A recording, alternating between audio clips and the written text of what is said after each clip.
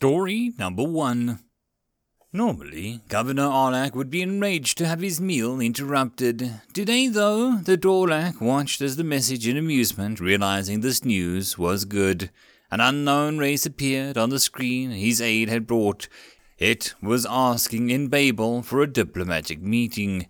Babel was the universal language established over 40,000 years ago when the demons of Babel ruled over the universe. The alien on the screen was a little taller, but otherwise not very noticeable. A bipedal with 2 manipulating appendages and a face that was only notable for the intensity and slightly unsettling eyes.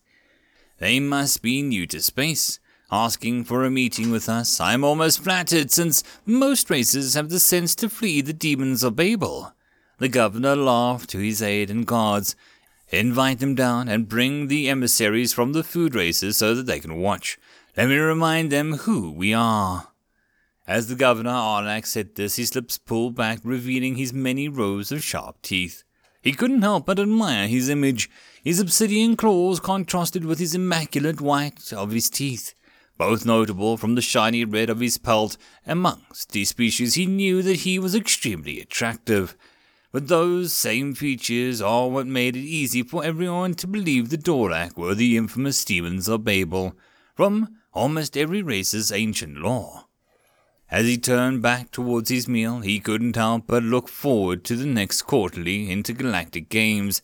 The aroma of cooked Alaret and the avian species native to this planet already had him salivating. I am sure glad we will tell them that we send the winners of each season to a tour of the galaxy to compete with the others for their life. He briefly mused that they were truly the demons of Babel, as even they had legends of how the demons would take those who misbehaved away to be punished. It was only for a fleeting thought before delicate flesh tore its thoughts away from back to his meal.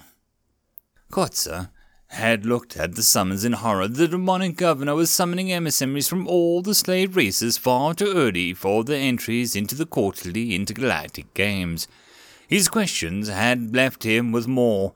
Looking again at the messenger, did he just at least say why he wanted me there hours before the other diplomats? Only that a host was needed for a new guest, sir, the messenger replied. With that, the messenger gave a sympathetic look before leaving. All alurk on the planet feared and hated the Dorlak masters, but their military had been destroyed long ago.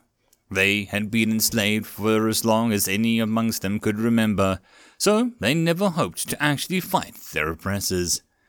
He resigned himself for whatever fate held. With a sigh, he went into the kitchen and let his Paramara and hatchlings know about his summons. There was a strong chance that he may not return, a fate many of his predecessors had met. Above the planet a new satellite was orbiting. It was a giant ring made of dark metal that would flare up faintly as communications and intelligence were sent through it, with hundreds of drones that were disembarking from it, reaching its century-long voyage. Those communications were sent via wormhole technology to a planet on the far side of the galaxy, down the longest leg of the spiral arm. There they arrived at one of the many manned stations. This one happens to be run by Commander Thresher. As he watched the replay, he found much of what the drones were reporting disconcerting. Already, it was clear that this was a police state and that the Dorlak were in charge. The other races they had encountered had told them that the Dorlak were legendary demons of Babel, but this was humanity's first contact with them. After weighing his options carefully, he reported his findings to the General Carver. He would navigate a diplomatic unit to the planet to evaluate firsthand what he was finding. The diplomatic unit Simon was designed to appear and speak like a pre-adolescent child of about 9 years old. Previous first contact encounters had taught them that alien races reacted best towards this form of humanity. Commander Thresher knew firsthand how tenuous such contacts could be, and this was already looking bad. Humanity has been shocked to discover that Tamal of all the languages was the language of Babel, which they knew it to be one of the oldest languages. But somehow humanity seemed to expect Sumerian to be the demon tongue when they learned it from them. Regardless of the language, we spoke through translation software that easily handled the conversation, as it was one of the oldest languages. Commander Thresher wasn't even worried when he was notified that General Carver was coming down to watch this contact personally after reading the brief. Slavery was something that humanity had outgrown, but was one of the many scars that the race carried into the stars. To see it in a new contact was always disconcerting, but depending on how rational the race could be, it was a challenge that we could often overcome. As the Commander Thresher prepared for his diplomatic android for travel, he ensured the shuttle was properly set up and its neural net in the connection to Cybert was strong. Kotza had been shocked to learn that he would be charged with meeting the newly discovered race. As he stood in the official uniform on the brisk breeze of the morning, he could almost feel the black, predatory eyes of the Dorak guards. Can I warn this race somehow? Save them the enslavement from the Dorak without risking Coulter and our young. His mind raced, but all hope was quashed by the fear of the repercussions on his family. I know my life is forfeit in this role, but perhaps I can do something to help this new race avoid our fate. He silently thought of watched contrail form in the sky from the approaching shuttle. He could feel his gut clench in worry and anticipation as he prepared to welcome another race to this form of hell. As the shuttle touched down, Kotza was shocked to the size and cleanliness of the shuttle. The shuttle looked far too small to have crossed the great gaps of space that bore none of the normally scarring from micrometeors and other debris. As the shuttle lowered onto the landing pad, the door seemed to disappear, and he was shocked at his first glimpse of the diplomat. It was such a small creature covered in soft skin, large round eyes, and with no natural weapons. How could such a species ever survive? Greetings, my name is Simon. I'm here to represent humanity. It is my privilege to meet the first with your race, though I'd assumed I'd meet with the Dorak first. The diplomat began, to Kotza's surprise. It was Babel, almost perfectly. Like that, it was natural for them to speak the ancient language. Kotza took a deep breath and stepped forward. Greetings, Simon. I am Kotza of the Elurk. This planet is our birth world, and I have been asked to help prepare you to meet the governor. I must warn you, Governor Elurk is brutal, even for a Dolak. Kotza started, and only surprised when the creature's skin pulled away from its teeth. Despite the initial shock, he was assured by Simon with such a gesture was a smile, an expression of amusement, yet that smile never seemed to reach the human's eyes. Those blue eyes, were becoming more disconcerting the longer he looked at them. They seemed to take in everything like a prey animal watching for dangers, yet focused on like a predator hunting when they so desired. Am I underestimating this race? Could they be more dangerous than they appear? Kotza briefly hoped before again looking at the small statue and the lack of any appearing weapons. Please come with me and I'll escort you to the, greetings chamber. We must not keep the governor waiting, Kotza said with a gesture towards the building. At this the human smiled. So Kotza, since we will be waiting, please tell me about your people. Simon had, as they said, walked towards the complex. Kotza paused mid-step, surprised and mildly alarmed. Normally, any directed attention was a cause for alarm, but Kotza observed Siren and noted again his non-threatening nature. The human seemed innocently inquisitive, reminding him of his own clutch. Kotza spent much of their time together sharing many aspects of their culture and what remained after the Darlak conquered them. I find you have a varied and fascinating culture despite the challenges of your people face. Where we come from, we have smaller cultural units called families, with a bonded partner and offspring. Does your kind share this as well? Asked Simon to the vigorous nod before continuing. Would it be impolite to ask of your family, Kotza? Kotza was shocked at first and soon found himself enjoying the company of Simon. As he looked into Simon's open calm face, he found himself sharing stories of his family and even ended up talking about some of their cultural events. The happy and defining moments of his life, such as his upcoming hatchling's emergent state. Knowing their brief moment of privacy was about to end, time was coming up. Kotza decided that this race was worth warning. Simon, please know this. The governor will try to determine your location of your homeworld for the Dalek invasion fleet. My assignment was to try and get this from you, but I'll try and spare you their fate. At this, Simon seemed to smile again. There was a genuine humor in the voice as he replied, Our home is Earth, in the Orion Arm. I am transmitting you the coordinates, if that helps. But, if the Dalek gets this your race, Kotza began, only to see the human smile increase. Don't worry about us. I'm here as an emissary as we wish for peace, but given what I've seen so far, I suspect the distance involved with getting to our world will be daunting. Simon replied with that grin. Kotza couldn't help but notice the sharp teeth mixed in with the flat. Don't underestimate the demons. Their kind once held the entire universe until they were driven from our worlds. Kotza replied, but Simon's grin did not seem to fail. Your worlds and people are beautiful. They are no place for demons. He replied, and Kotza didn't get a chance to respond as the door opened and they were summoned to meet the governor. Governor Arlak almost laughed when the human emissary came in with the Alurk emissary in tow. He was confident that the Alurk would have finally failed enough just to justify his addition to the meal plan. Ah, so this is the human representative, he growled in his loudest voice. This creature is helpless, all meat and bone. I think our ancestors must have created them for food. The human responded by pulling the skin tight and upwards around its mouth, the teeth not showing, though a slight impression from the block of the structure could be seen. Governor Arlak, I presume. It is a pleasure to meet you, and the other races under your governance. Looking around, there are many species here that have not yet met. We come in peace and look forward to many years of such. Ha! Arlak barked. He was shocked at how smooth the babel rolled off the creature's tongues.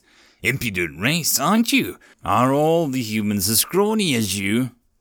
At this, the human's face seemed to move again. Lips almost straight and eyes dull grey turned towards it. Actually, no. I am representing an adolescent human. Adults tend to be larger, but my role as a diplomat is not to threaten. I wish to be clear, we desire to live in peace. My name is Simon. Arlak almost doubled over in laughter. Your race sent a child to bargain with the demons of Babel. Am I to take you as a sacrifice? Where is your race from, and why are we only not finding you? And Simon smiled. Your Russia, Kotza, was very kind in keeping me company on our way here, and has our homeworld coordinates per your command of him. They will do little good, though. We are far from here. And as for my role, it is that of a diplomat. Should I fail in that role, a diplomat far more convincing than I will take over negotiations. Very well, human. Arlak deliberately refused to call the prey by name. What do you propose? Humanity would like to try a start by requesting permission to open trade with the colony and requesting a place for an embassy. This would allow us to open dialogue and learn each other's cultures. We have heard much of the demons of Babel and would like to know more before making any decisions of our own. Simon stated flatly. He had moved away from the Arlak and was a little closer to the governor. They were in the open atrium of the governor's plaza, and the sun made Simon's golden hair almost appear to glow. Arlak was shocked at the creature's bluntness as it laid out proposals. Most species showed fear or aggression when faced with the Dalek. This creature appeared to show neither. It almost appeared indifferent. For this first time in his life, Arlak felt a tinge of something unnerving, and the cause was from the child, no less. Perhaps my counteroffer is more in line with how our relationship will be, Arlak snarled, determined to take over control of the negotiation. I will not tolerate any race making demands in front of my charged emissaries. For this, your life is forfeit. The next diplomat to step in will negotiate your unconditional surrender while our fleet moves towards your homeworld. Alak, what are the coordinates of this foolish creature's homeworld? Alak's anger was only fueled by Alak's delay in response. His guards moved upon the insubordinate creature. He turned and pulled his blaster and shot the human diplomat. Even as he watched as its blue and green blood spill around its body, he watched as they entered into coordinates on the solar map. As the map zoomed in on where they were, Arlak could feel his fury build. That's impossible! Nothing can live that far down the arm. Those planets are all too unstable to support complex life. He lied to you. Even as he said that, he was bringing up his pistol towards Alec, deeming her headshot best to preserving the meaty breast. But he was brought up short by the movement of the human diplomat standing back up. I guess you were harder to kill than... Arlak began before the extremely harsh and guttural babble came from the creature. We came in peace, sending you representatives of a child of our own, and you respond by trying to kill without provocation. So be it. We will be there shortly to negotiate. Turning towards the arrayed emissaries brought to witness the spectacle, the human emissary made no attempt to hide the enormous damage to the chest cavity, showing the organs that did not appear to be fully organic. Pieces of metal were clearly seen coating with blue blood. I would ask the rest of you to consider you and yours race's response as we discuss with the new governor of this planet our terms. I am sorry, but we really did want peace. The eyes of the bright red as these last parts were said. After that, they went blank, dimming to nothingness, as the body went rigid and fell with a thud much louder than such a small frame should. What just happened? Alak screamed in silence, descending upon the room. All stared at the body until the alarm started. Commander Thresher had notified General Carver of the issue Simon was having. They were both watching the stream and monitoring Simon's feed. As the alien governor had decided to execute what represented a 9-year-old boy, the commander could feel his temper rising. No sooner had it appeared, though, than General Carver took over the line, taking direct control of Simon. As Commander Thresher listened at the General's message, he initiated the Fallen Angel Protocol. The ring, silently orbiting the planet, dropped into smaller in a circle. This circle began to orient itself towards a set trajectory to ensure the ground troops' insertion was the seat of power. The larger ring began to radiate where the life of the small one was free of it. As the ring radiated energy from the wormholes humanity had just connected to it, it glowed almost a yellow-red, as though the ring was on fire. The first ring was entering the atmosphere as the Atlas-class carrier's fleet began to exit the first ring. Their job would be to secure the space. Kotze could feel the shock as he watched the dead diplomat's face starting to turn dull, the alarms in the background almost forgotten as he stared at the body before him.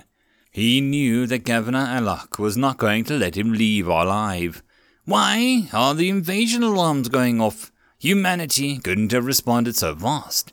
He began to think when suddenly a loud crack came from the sky, and something burning from re-entry fired rockets to slow its descent. It still slammed into the governor's place at the end of the great hall, embedding in the bottom lip of a ring into the polished stone floors and tearing a hole through the roof. What is... was as far as Kotze's consciousness train of thought went, before the ring suddenly illuminated with an orange aura that quickly moved towards the bright red, looking like a flaming eye. In horror he stared as the mist began to move from the outer portions of the ring to reconstruct a monster in the center. While it bore some similarities to Simon, the creature that emerged and the 6 that followed were giants by comparison. Kotze could tell all present were shocked by what they saw as far as a ring of fire, and the first human stepped forward into the room, leveling what he realized was a weapon at the governor. The governor never managed to get a word out before the bright green flash hit him, effectively removing much of his torso. Even the guards did not seem to know how to respond as more of these creatures entered the room. A few moved as though to fight, but quickly joined the governor in his fiery death. As silence descended upon the room, the first of the monsters spoke. Gentlemen, my name is Commander Thresher of the Human Expeditionary League. Governor Arlak made it clear where the Dorlak stand in regards to humanity. Any Dorlak surrendering will be given a fair chance at joining our society after we establish some ground rules. Those who fight will die. The amplified babel rolled off the creatures echoing through the chamber. As the cold, expressionless plate and power armor turned towards the diplomats, Kotza felt the dread as it seemed to settle in on him. In the background he could see several of the monsters appearing and working with the remains of Simon. Kotza, as our first civil contact, you are now governor as you and your race decide how you wish to proceed as free people. You are now under the protection of humanity. We come in peace, and you need not worry about the Dorlak response. Given their reputation, we made contact on all the worlds simultaneously. The clipped method in which it was stated, he realized that Dorlak around him for the first time looked scared. As the other emissaries around him stepped away and looked his way, Kotza's realization of the full situation dawned on him. Sheepishly, he asked, "What should I tell everyone?" "We come in peace, damn it. People will be scared because power is being overturned. Put your planet back together. We will help how we can. I am your emissary from Earth. Humanity is here to fight your demons." Commander Thresher replied as he stepped over the smoking remains of the prior governor, back towards the portal. "Now if you'll excuse me, I need to get my luggage and see that Simon is put back together." "Simon will recover?" Kotza asked in disbelief. "Of course, he's a cyborg. He is a machine and my partner for peaceful negotiations." As he walked past, Kotza could just hear him mutter under his breath, "I guess that's why only our law did the demons fall to Earth. Looks like everyone else had to drive them off. We must have buried them." Kotza stared in disbelief at the back of the adult human, walking back into the ring of fire and stared in horror as it disappeared into the flame. In the back of his mind, he couldn't help but wonder if it just had met the true demons of Babel. End of story.